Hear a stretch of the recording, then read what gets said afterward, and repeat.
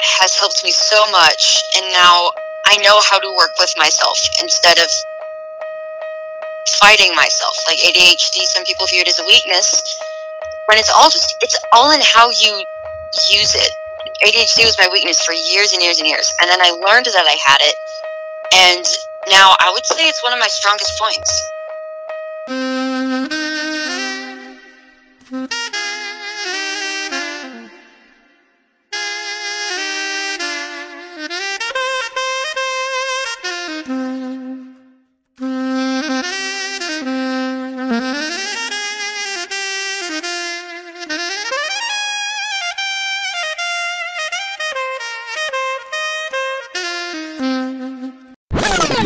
Welcome to the third episode of the Point of Information podcast. I am your host, Max Cepeda. Welcome back, guys. We're now in week 2. We have officially made it to week 2 of the podcast, and I'm feeling good. We are now officially getting into the depths of maybe what some of you guys don't know of the aspects of my life, and that's what we're really going to be focusing on today, because we not only have our first girl on the podcast today, we have our first non-teen pact person on the podcast today, and I'm so excited about that for the audience that I have, because I want you guys to finally see this new aspect of my life. My guest today is someone who I've known almost going back 5 years, and is someone who I've considered one of my truly deepest friends that I've had since then. She is currently a senior at the Home Education Department of Texas, also known as HEP, not to be confused with HEB, the grocery store, just making sure you don't get confused with that. She is also a former alto saxophone player, a former alto singer. She is a hardcore Broadway fan, a dancer, and is currently joining us on the third episode as our first girl joining us. Ladies and gentlemen, please welcome the one and only Lily McDonald to the show. Lily, how are you doing today? Yes, hello. How are you doing? I'm chugging along. How are you? I am doing so well. So I want to get us started in the beginning. It is August of 2016, I will say. Holy cow. We are basically in the 8th grade, and wait, set the setting for us. Where are we? Oh dang, what was that name of that church? Was it Nassau Bay Baptist? It was Nassau Bay Baptist Church. Yes. BayPac. Yeah. So if you the don't, amazing co-op of arts and choir and band and that music theory class that everyone dreaded, but at the same time was ridiculously competitive. Right, exactly. So this co-op we were basically a part of was this performing arts co-op. It was a completely homeschool co-op. It was, I think, about, I don't want to say like 100 people, but I think it was about like 30, 40, 50 different families. And it was all ages. It was very much like K through 12, like even probably younger than that. I see 4-year-olds and 5-year-olds remember walking into that building all the time. But but this was an environment where I felt like I was in. It was a very interesting environment for me, because this was my 3rd or 4th year homeschooling at this point. And I think I could say, and I think you could probably say this because you were at BayPac longer than I was, were the large majority of people who went to BayPac people who homeschooled their whole life, or was it really like a mixed bag of people? To my knowledge, it was people who had been their whole life, or if they had not been homeschooled their entire life, then for most of it, if that makes any sense. Right. Yeah. So I was definitely one of the people who was definitely on the lesser end, who was definitely very much exposed to the culture and very much exposed to music and all this stuff going on around the world. And I talked about this on a couple of my previous episodes about how, like, my very crazy experiences when I first started homeschooling and bringing up stuff that was going on in the world and people not knowing in the world what I was talking about, and it freaking me out. It legit freaking me out, and like the terror that was in me. But no, at BayPac, though, we first met, though, we were in a choir class together. And it was very much of an experience that I thought was very, like, I guess, humbling to me, because I was someone who was around music for a long time. I grew up in a choir from the time I was basically 8 years old. And when I went to this class, it was very much kind of humbling for me, because it saw, like, how homeschoolers, I guess, had viewed music for a long time. And can you talk about that a little bit, about how, like, BayPac, and not just choir, but really just like in that all of its parts, really, whether it was band or drama or all that stuff, how it was basically like a place for homeschoolers to basically like invest their talent and invest whatever skills they had? Yeah. That BayPac was a very humbling experience for me too, not going to lie, because I also grew up in choir. But BAPAC was a very unique place, still is. I know several people who are still going. We're basically, as homeschoolers, though we have a little bit more control over our schedule and there's a bunch of opportunities, we don't have access to band and choir being offered as like a class in school or whatever. So we don't oftentimes get that exposure. So a place like BAPAC where it's just you show up and you're taught how to read music. And if you have a gift for singing, you can join choir. And later on, I think we started developing those special choirs that were audition only. It's funny, we were talking about that in a second. Yeah, and band and stuff. So for the kids that, those of us who are musically inclined but don't have access to things like band and choir on a regular basis, BAPAC was an absolutely amazing place. So my little sisters discovered their love for being in an orchestra and for singing, and my alto saxophone. I mean, it's a really amazing, beautiful place. So. Yeah. So and that's probably the number one thing that we can probably say about BAPAC. I know a lot of people would think, just like from listening just the first 5 minutes, that we're describing the best parts of BAPAC and then we're going to get into like all the negative stuff. But the truth is there really wasn't a lot of negative things about BAPAC, because there was all this positive energy that surrounded just participating in music with other people who were being educated the same way that we all were. So it was very much a positive experience in that point. But just to give you guys a little bit of how I started BAPAC. I started BAPAC in 2016. I was about in the sixth, I believe I was in the 8th grade. And when I started there, it was very much a weird experience, because I didn't really have a lot of classes, first of all, because I started off basically where I had choir. I also did a guitar class there, which was super, super cool, by the way.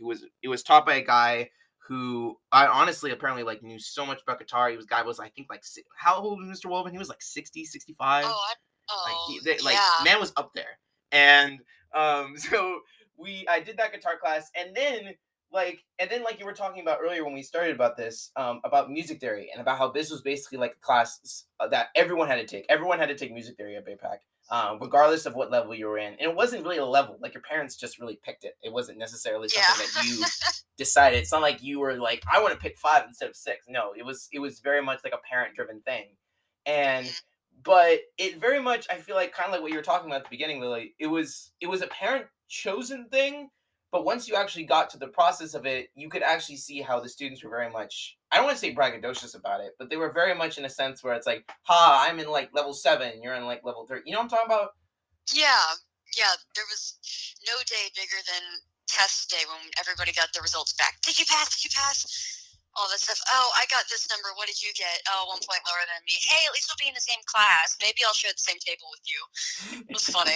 Yeah. So it was definitely crazy, because I think for the longest time when we were at theory, I think the highest level, like the highest advanced level you could have, I think was like 8. I think was it like 7 or 8? It wasn't that high. 7 or 8. Yeah, it really wasn't. Yeah, and I realized it wasn't that high, guys, because like a couple weeks after, I remember this distinctly. I went to what's the name of the guitar store? Oh my gosh. Guitar Center. Yes, I went to a Guitar Center. And I saw on the racks of Guitar Center, this was right after I left, I saw on the walls of Guitar Center that there's like all these music books, and they looked very familiar to the ones that were in music theory class. And I was like, wow, that looks really familiar. And then I realized that each level is designated for a certain grade level. So it matches the grade level of what you're in, and it goes up not only to 12, but it goes up like past 12. Like there's like a whole like advanced book then at that point. And then I lose it because like because my dad it was just me and my dad, and I went up to my dad and I'm like, my dad, like those are all the music theory books that we used at BAPAC. And he's like, oh, that's cool. And he's like, well, what level are you in, Max? I'm like, I'm in level 7. And remind you, I'm a sophomore in high school at this point. And I think and because like you said, like it was like the highest level in BAPAC, I thought I was like, oh wow, I must be like the smartest person to on theory. We're like the smartest people together. When actually we're doing 7th grade theory. Yeah. So we're not even doing high school theory, and all of us who are like a collection of sophomores and juniors and seniors, some people who are already like past that, Like, we're all doing 7th grade theory, and we all are acting like we know everything. Like, it's funny. Like, yeah. no, right? But like, it makes like all of that. I don't want to say bragging behavior, but it makes all of that kind of seem hypocritical when you look back on it, right? Yeah, definitely. So I think though I think part of that has to do with a lot of the people that came in to BAPAC came in not knowing a single note on the staff, like had no idea the first thing about music. Mm-hmm. And so honestly, it is rather impressive that they could get up to that level so fast, but depends on how much you've been taught beforehand. Exactly. Yeah. It was pretty funny. Yeah. Like, I don't know about you, but I skipped multiple levels multiple times because But probably though, I would say the biggest, most, I think, highest level of BAPAC, or basically the thing that BAPAC had going for them, I personally think, was not the choir. It wasn't even our drama department, which in many ways was in shuffle a lot. But it was really the bands that really carried, I think, BAPAC forward and really put BAPAC forward. And basically, if you don't know what I'm talking about, there were basically all these bands. They're basically like concert bands, basically, that BAPAC had. There were 3 different levels: beginning, concert, and advanced. Very simple.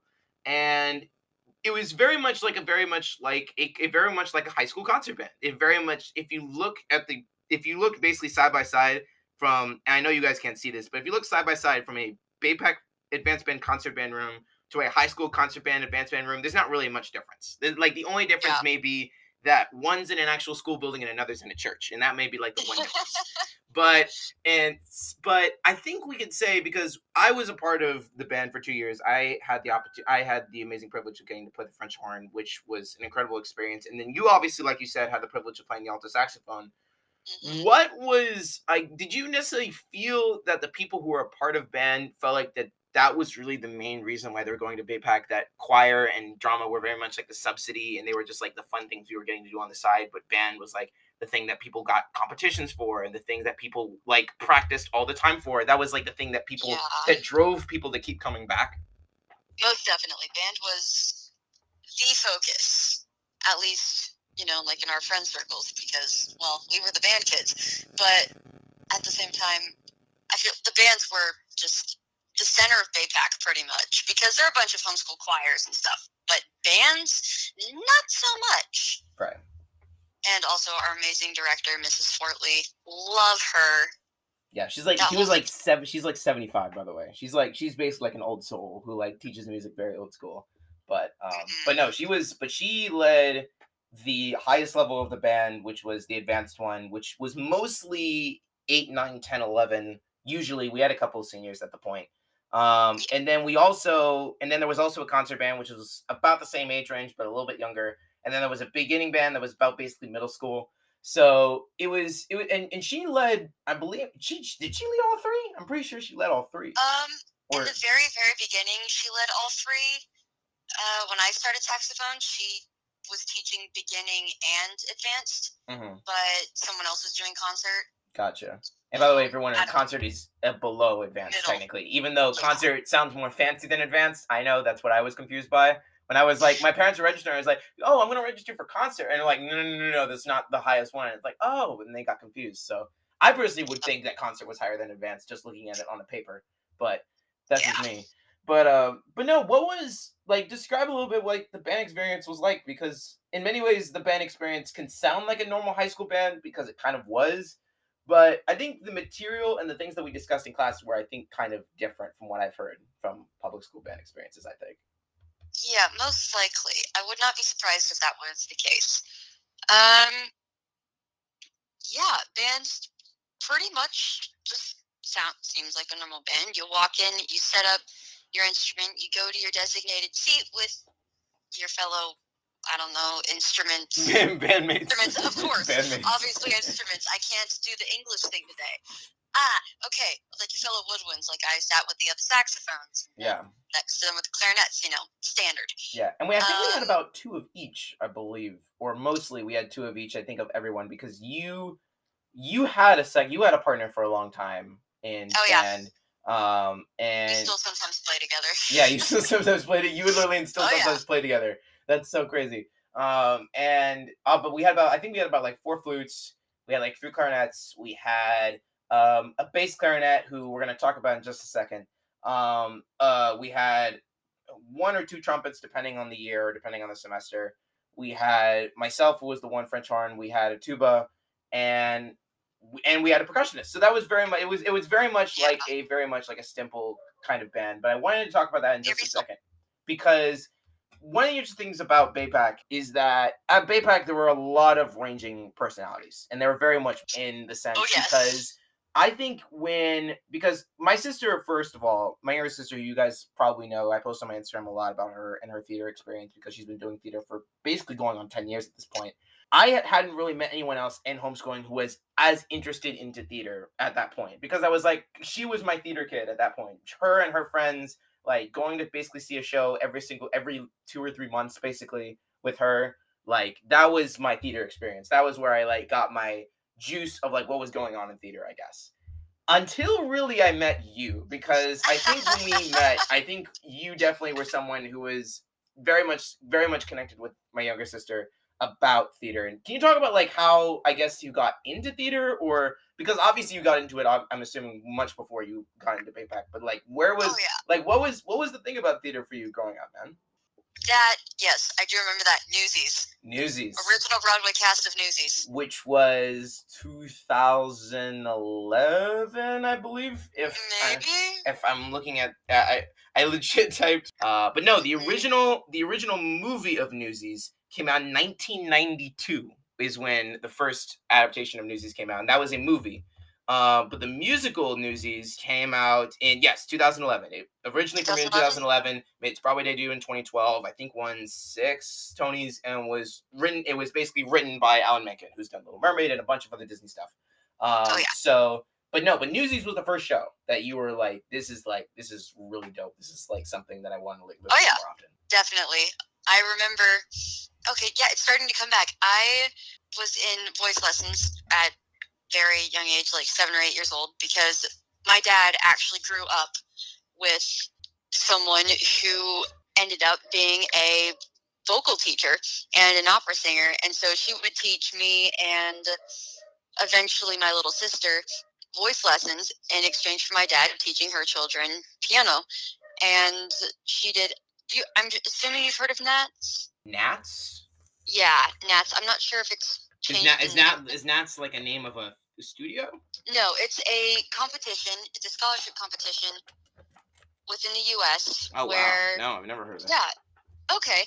It's a really fun competition where basically a crap ton of people show up at the designated locations, and there are specific judges and everything, and different singers of all different ages present singing portfolios of themselves, perform for the judges, and then there's different tiers and categories like opera, musical theater, all of that. And it goes from local to state, upwards and upwards and upwards, you know. And it does give out really nice scholarships for the people who end up making it to the top. My dad actually accompanied quite a few people who were also being taught by my voice teacher. Wow. In those competitions. And I went along as I would flip pages. I would just flip the pages while he would play piano. Flip the pages of the scripts. Yeah, like the script and the music as he was accompanying them. Wow. Really, then you were like, wow, this is like a really cool like genre, I guess, at that point. But like, was he playing Newsies music? Was that like another part of that fixation, or was it a different? Or were there like multiple different shows, I guess? Because I would think for a competition, it would be multiple shows, multiple different like studios and productions and that sort of thing. But but did you see like an alignment, I guess? How like, even though these were all these different shows, I guess they all kind of sound the same, and it was all the sounding of the same, that you were like, this is like, this kind of music is definitely something that I definitely like now, I guess. Yeah, definitely. I remember 2 people in particular were singing songs from Newsies one year. Actually, my first year doing it, and I absolutely loved those songs. And so I started looking into it, found, like a Broadway playlist on YouTube, and started listening to it. And I just fell in love with the genre and all of it. And so every opportunity I got from then on forward, I was like, theater, I want to learn about this. I want to do Broadway. I loved it. Absolutely loved it. That's definitely something really cool. I definitely think that's so cool in the sense that, like you learned this something from an experience that your dad had, and then your dad basically like took you along, basically like he basically like he didn't like you didn't decide you didn't want to go, but he just kind of made you go, and it was almost kind of like a happy accident that you were very much kind of exposed to that music at a young age. But yeah, but mostly I would say on the most part that you definitely have been mostly a fan of musical theater while also wanting to have that opportunity to be an actress yourself, I would say, from what it sounds like. Yeah, it's been more of being a fan in training. Right, being a fan in training, right. Not much opportunity. Right. Yeah, so I definitely think that's pretty interesting. And with that, I think I want to talk about this because I'm assuming you're not the only theater fan who is going to be listening to this show in the upcoming future, because I'm assuming there are a lot of theater people who are listening to the show, or at least a mix, I would say. And with that, I wanted to take a quick moment to quickly reveal something a little bit about myself. Because the truth is that I consider myself a decent fan of theater. I don't want to say I'm a super hardcore fan like both my sister, and maybe not as much as you possibly. But I wanted to give you this. This is something I really wanted to do for quite a while. I want to give you guys my top 10 Broadway musicals of the last decade. And this is going back 2010. Ooh. All right, so you ready for this? All right, so here we go. Yeah. I've written down. I've thought about this for a really long time, and I think I'm going to go with this. So at number 10.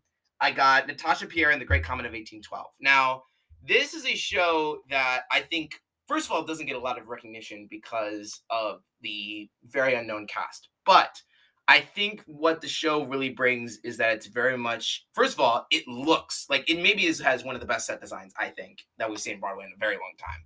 Like, if you've actually seen the set design of the show, it actually looks very much like it's very realistically in ancient times. Not necessarily, like, if you want to, like, just to give it a concept idea, like, if you understand how Hamilton takes place in the 1700s, Natasha Pierre and the Great Comet of 1812 looks more like it's in the 19th century than Hamilton looks like it's in the 18th century, if you understand what I'm saying.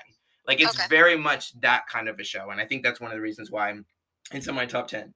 Coming in at number 9, I have The Prom, and the reason why I have The Prom on this list is for a couple of reasons. I know a lot of people have opinions about The Prom. A lot of people have they're varying opinions about The Prom, depending on how they view the subject matter and how they view the music and how they view the cast and how they view the Netflix adaptation and all these different things. But I wanted to ask you about that because I want to at least get your perspective on this. Do you have a specific view of The Prom where you're like the music overweighs the subject matter, or do you think the subject matter is not necessarily age appropriate and that's why The Prom should not be as praised as it has been since really its release? That's an interesting question. I think it's an amazing show. I respect the art behind it. The art within it and behind it and all of the effort that it took is absolutely phenomenal. The talent that it has is amazing. Just judging it as a show, just based on the quality of a show, it is amazing. Subject matter, I think that can be sensitive depending on who you're talking with. Yeah. I personally, it's an interesting thing for me to listen to. I haven't really fully made up my mind as to the subject matter. It's a very interesting plot in a story, though. Plot in a story. I'm just it's a very interesting plot. Today. Yeah. Yeah. Yep. Totally can do the English. Yes. That. But yeah, The Prom. I listen to that soundtrack quite often because I enjoy it. I enjoy the art within it. I'm not super sensitive about subject matter, so I don't really. Yeah, in the long run, I don't really care. I'm like, it's a beautiful show, and I love the art. So. Okay. Yeah, I definitely like the show. I know many, and I really wanted to get your opinion on this because I know very, very opinions. I know people who love the subject matter and love the fact that it's very much not only a musical, but it's kind of like an activist musical. Like it's a musical talking about an issue that's been talked about a lot over the last 20 years. And there are a lot of people who are Broadway fans who think like the subject matter it's a little bit touchy, but like I know a lot of people have varying opinions about it. But I'm glad you did say that. Coming at number 8. I have A Gentleman's Guide to Love and Murder. And the reason why I have this show is, first of all, Daniel Radcliffe is amazing in this show. First of all, if you guys haven't seen the Tony performance of him being in the show, it's unbelievable. But I think one of the reasons I like this show also is because it very much is like, if you're an old school Broadway fan, it's very much like a modern Guys and Dolls. very much, and it has that very modern kind of Guys and Dolls vibe. So I feel like it's a show that also I don't think is also brought a lot more mainstream because the soundtrack hasn't gotten as much plays. But A Gentleman's Guide to Love and Murder is number 8. Number 7. This may be controversial to some people, but I'm gonna put it at number 7 right now, and you can talk to me later. Number 7 for me is Kinky Boots. And number 7 for me is Kinky Boots because I know a lot of people always say maybe its height should be higher, but Kinky Boots is a show that I think is, first of all, it's maybe one of the more well-known Broadway productions, I think, going outside of the theater community, I think. And, like, I wanted to get your thoughts on Kinky Boots. Like, is that necessarily a show that, like, first of all, have you necessarily gotten a good connection with that show? Do you feel like you've always liked the music, or has it necessarily been a show that you feel like a lot of people talk about that you haven't necessarily, like, gotten into, I guess? I honestly don't know too much about the show. I do listen to the soundtrack, though. I really enjoy the music. I think it's really fun. But regarding the actual show, I don't know too much about it. But from what I hear in the soundtrack, I think it's absolutely hilarious. Yeah, it's crazy. It's so funny in the sense that, like, there's so many different things that I feel like if a whole group of guys went to go see Kinky Boots, I think a lot of them would get, I don't want to say disgusted, but a lot of them would definitely be uncomfortable while watching the show. But it just because of the subject matter, I guess. But anyway, number 6 on this list, number 6 is Something Rotten. And Something Rotten is... Yes, dude, all the way. Yeah, Something Rotten is a show that I think is, first of all, I think it's probably the most underrated show, I think, of the decade. Because it doesn't get enough respect, I think, for what it deserves. Because, first of all, the cast of Something Rotten, the original cast of Something Rotten, is truly groundbreaking, what they did with that cast. About how it was very much kind of like Hamilton, where it was all shapes, all sizes. It wasn't really mattering who was going to be in what role. But the subject matter, I guess, was so funny in the sense that basically, like, the first 15 minutes, it's very much kind of like I'm trying to think of the word, but it's oh my gosh. But overall, Something Rotten is, first of all, the soundtrack has always been great. I personally think the music has always been great. And that's one of the reasons why I think Something Rotten is a top 6 show of the decade. Now we go in the top 5. This is top half. Now we're getting into really crazy stuff here. Number 5 on this list is Come From Away. This show is so good, and it tells an amazing story. If you don't know what Come From Away is, please go look it up. It's an incredible show. It's been touring for at least a few years now. But Come From Away, I think, is definitely one of the more heartfelt stories. I think, really, if you go back on Broadway, I think there's going to be one more heartfelt story that I'm going to get to later on this list. But this show, in many ways, first of all, it's historically accurate, and it very much has the interpretation that it's a show that very much wants to interpret history right. And I think the people who were the real life interpretations of characters in Come From Away very much appreciate the show very much. So that's why it's number 5 for me. Number 4 on this list. Okay, now I'm interested. What is it? Not to say I wasn't interested. I know this is a little bit biased, and I know a lot of people are going to say they have different interpretations of this.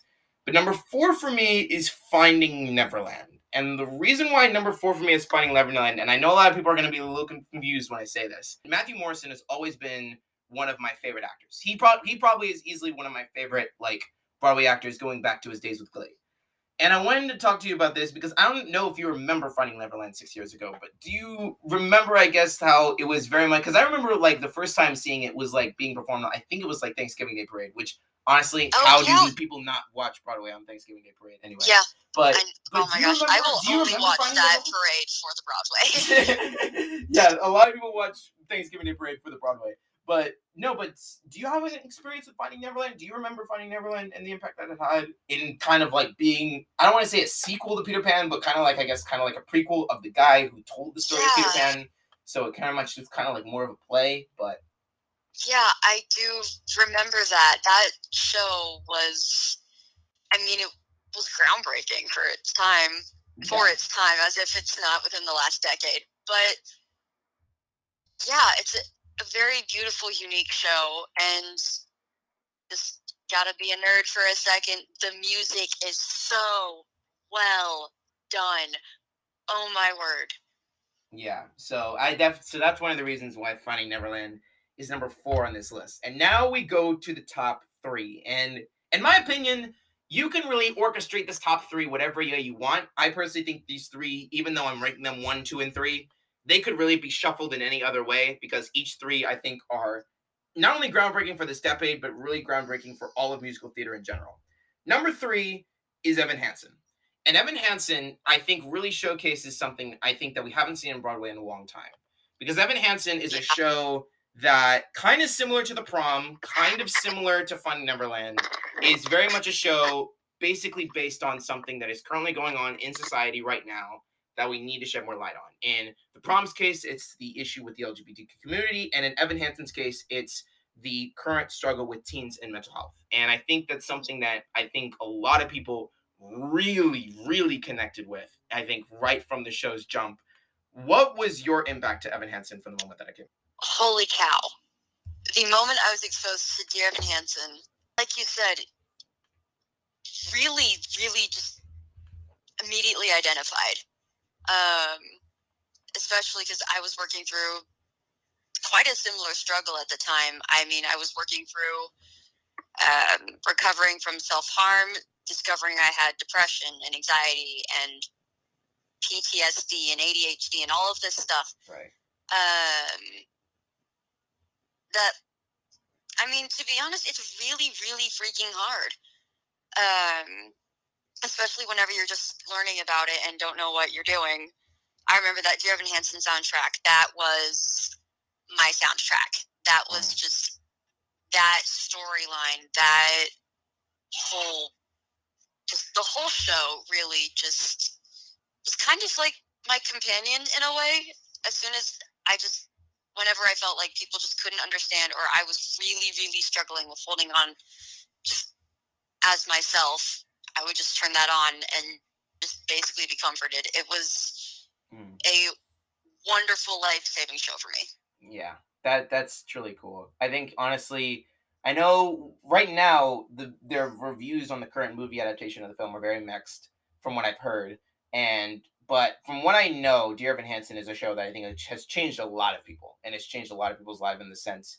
And really, Ben Plask and the other guy who writes for that show have really just, their careers have basically just gone on from then. I mean, from what they did following that with The Greatest Showman, and then a bunch of other projects that they've done since then, where they're now writing, they basically co-wrote Beetlejuice. Like, they've done so much now at this point when it comes to the theater community. They very much have cemented their legacy in that standpoint. I'm going to breathe easy when I do this, because I know a lot of people who are both involved in Broadway and not involved with Broadway might get mad at me with this, because number 2 is Hamilton for me. I was about to say, number you're 2 going to say Hamilton. And number 2 is Hamilton. First of all, let me get all pageantries out of the way. Lin-Manuel Miranda, the greatest musical genius in the last 20 years. Number 1. So let's just put that aside right now. Number 2, easily the best assembled original Broadway cast I think we've had in maybe 30 years, going back to possibly Chicago. That's number 2. Number 3, easily a show that has extended the musical theater genre past into the mainstream. It launched it into the mainstream, and now more people talk about musical theater in this generation because of Hamilton, period, end of story. Yeah. But the reason why it's not number 1 is for a very simple reason. I think it's overplayed. And the reason why I think it's overplayed is not for bad reason. It is not discrediting the musical genius of Lin. It is not discrediting the great soundtrack of this show. It's not discrediting the fact that there's no dialogue in the show. It's 46 songs of 2.5 hours. This is a show that I think deserves all of the praise it gets. I really do believe that. But I think that the reason that the side effect of bending musical theater into the mainstream, which is what this show did, which is what Hamilton did, the side effect of that is that it's overplayed. I think that's the side effect of that. And I think we all have our experiences of Hamilton. I think we all have our experiences of our first exposure to the show. We all have our experiences of people from all different quarters of our life talking about the show, where it was like this universal thing that everyone loved and almost very few people hated. But now I want to get to number 1. And I really want people to understand me when I say this, that this show, first of all, it's the oldest show on this list. Every single show came out after this show. And this show, in many ways, I think transcends musical theater. And in many ways, I know for someone who has been a follower of Jesus for quite some time, I found this show funny. I found this show entertaining. I found this show incredibly captivating, and a show that I know a lot of people have very mixed opinions with, but screw it, because the best show of the decade, in my opinion, is the Book of freaking Mormon. This show, yes, the show of the decade is the Book of Mormon. I had the incredible opportunity to see the show with my younger sister, just us two. It wasn't even my parents, just us two in New York for a theater conference that she was having that week. And this show is, first of all, it's so groundbreaking. It's written and directed by the creators of South Park, if you guys don't know. And if we know how groundbreaking South Park is, we don't even need to know about this show. Like, this show, in many ways, the Book of Mormon is a show that I think a lot of people, can relate to, because it not only talks about, the Mormon faith in some way, but it really just gives a lens on how we all think about religion. It gives us a lens on how we all think of religion, because the truth is, first of all, I'm a happy believer in Jesus, and so are you, and I think a lot of people who listen to this show are. But there are many times in our faith, in our walk with Christ, that we look at things in the Bible, we look at things that our pastors tell us to do, and we look at things in our church and we say, man, that's really weird. This is really weird. That's really weird. And that's no offense, and that's obviously no offense to anything. And one of the things that this show, I just love about this show, I can't even stop smiling thinking about it, is because it just shows these things that it reveals to us that even as professors of faith, even as pastors, even as people who are deeply religious, we ourselves are flawed. We really are. And that's what this show, I think, reveals. It shows that being a Christian, being a Mormon, being Islamic, being a part of any religion comes with its own flaws. Every religion will come with its own flaws. And I think that this show really points it away from, because a lot of people thought that this show was offending Christians. A lot of people thought that this show maybe was offending the Mormon community and put it in a bad light. But I think it puts not only every religion, it puts really every religion in both a good and bad light, because it's good because it intrigues people to want to be more religious, number one. And number two, it showcases to people that religion is not this flowy thing. Like, to call yourself religious is not like something that's shouldn't be bad for people. Like, calling yourself religious shouldn't be a bad thing. You should be proud to be a Christ follower. You should be proud to be a Christian. You should be proud to talk about it in every single conversation that you're in. And that's what this show talks about, and that's why I love the show. Do you have any thoughts about Book of Mormon? Oh my gosh, Book of Mormon. That I agree with absolutely everything you just said. And the show is so funny. And I mean, as someone who's graduating a tap dance school this year, I absolutely love the choreography. Like, it's really freaking impressive. Mm-hmm. But I also just love how the show kind of makes the point that in religion and beliefs and whatever it is, you don't need to be 100% totally serious all the time. Right. Which, I mean, beliefs and religion are a serious thing, yes, but that doesn't mean that, like, if you disobey a commandment, you're going to hell, basically. That's basically kind of like that kind of thinking. Like, I really like how the Book of Mormon put things in a light. Like, yes, this is what we believe, but it's also kind of funny, and just, I don't want to say making fun of yourself, but noticing the funny things going on around you that include you as well. It's like, religion's a very serious thing, and it means a lot. And it's also kind of funny, so learning to appreciate that too, I absolutely love. And the whole musical cracks me up. It's just too funny. It's too funny. It's just too funny. And only the people who created South Park, which is already a groundbreaking show on its own, would have the intelligence of humor to put that together. Before we go, I did want to talk about one last thing with you, and that is the fact that you recently discovered, I guess, something about yourself. I think is pretty interesting. And you told me about this. You recently, if I'm remembering this correctly, and you can talk to this into more detail, but you kind of mentioned it also when you were talking about Dear Evan Hansen. You were recently diagnosed with ADHD, and I thought that was really interesting because I know a lot of people, that's now becoming, I think, a more and more frequent thing with a lot of my friends. So what's your experience been with like that so far? Yeah. It's honestly, whenever I was first diagnosed, it threw me for a loop. Which is Probably because, like, I've just grown up with this mindset that, ADHD, I was like, oh, ADHD, those people, they're just, like, they were either kind of pitied, or at least in the circles that I operated in, people were like, oh, people with ADHD, they're like, oh, poor people, they can't control themselves, pity them, or they were absolute monsters who couldn't control themselves. And so whenever I was diagnosed with it, it threw me for a loop. I was like, wait, what? Wait, hang on. It was like if I was a computer, I totally short-circuited. But that's something I'm glad that our culture has been changing a lot more recently. And after processing it, it makes so much sense. And I'm so glad I learned, because I don't have to fight myself on everything anymore. Because in the past, like, yeah, I've just learned to accept I don't think or operate in the same way as everyone else does. That's why I can do 2 weeks worth of homework in 2 hours, but literally be frozen and stare at a blank wall for upwards of 8 hours and have no idea it's been any longer than 5 seconds.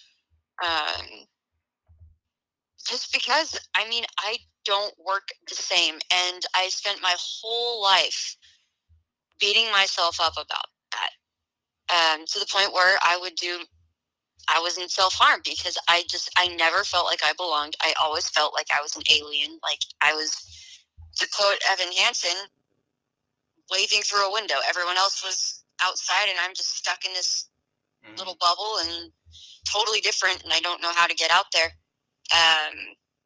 So ADHD, learning I was ADHD really has helped me so much, and now I know how to work with myself instead of fighting myself. Like ADHD, some people view it as a weakness, when it's all in how you use it. ADHD was my weakness for years and years and years, and then I learned that I had it, and now I would say it's one of my strongest points. Just because it has good things that come with it, and it has bad things that come with it. You learn how to work with that, and my life has gotten so much less stressful and healthier, and just all around, I am just so grateful that I learned. And I know I had a very interesting process. In my process of my diagnosis, I had some doctors tell me that I couldn't have ADHD because only guys could have ADHD, and a bunch of stuff like that. So it was a very interesting experience.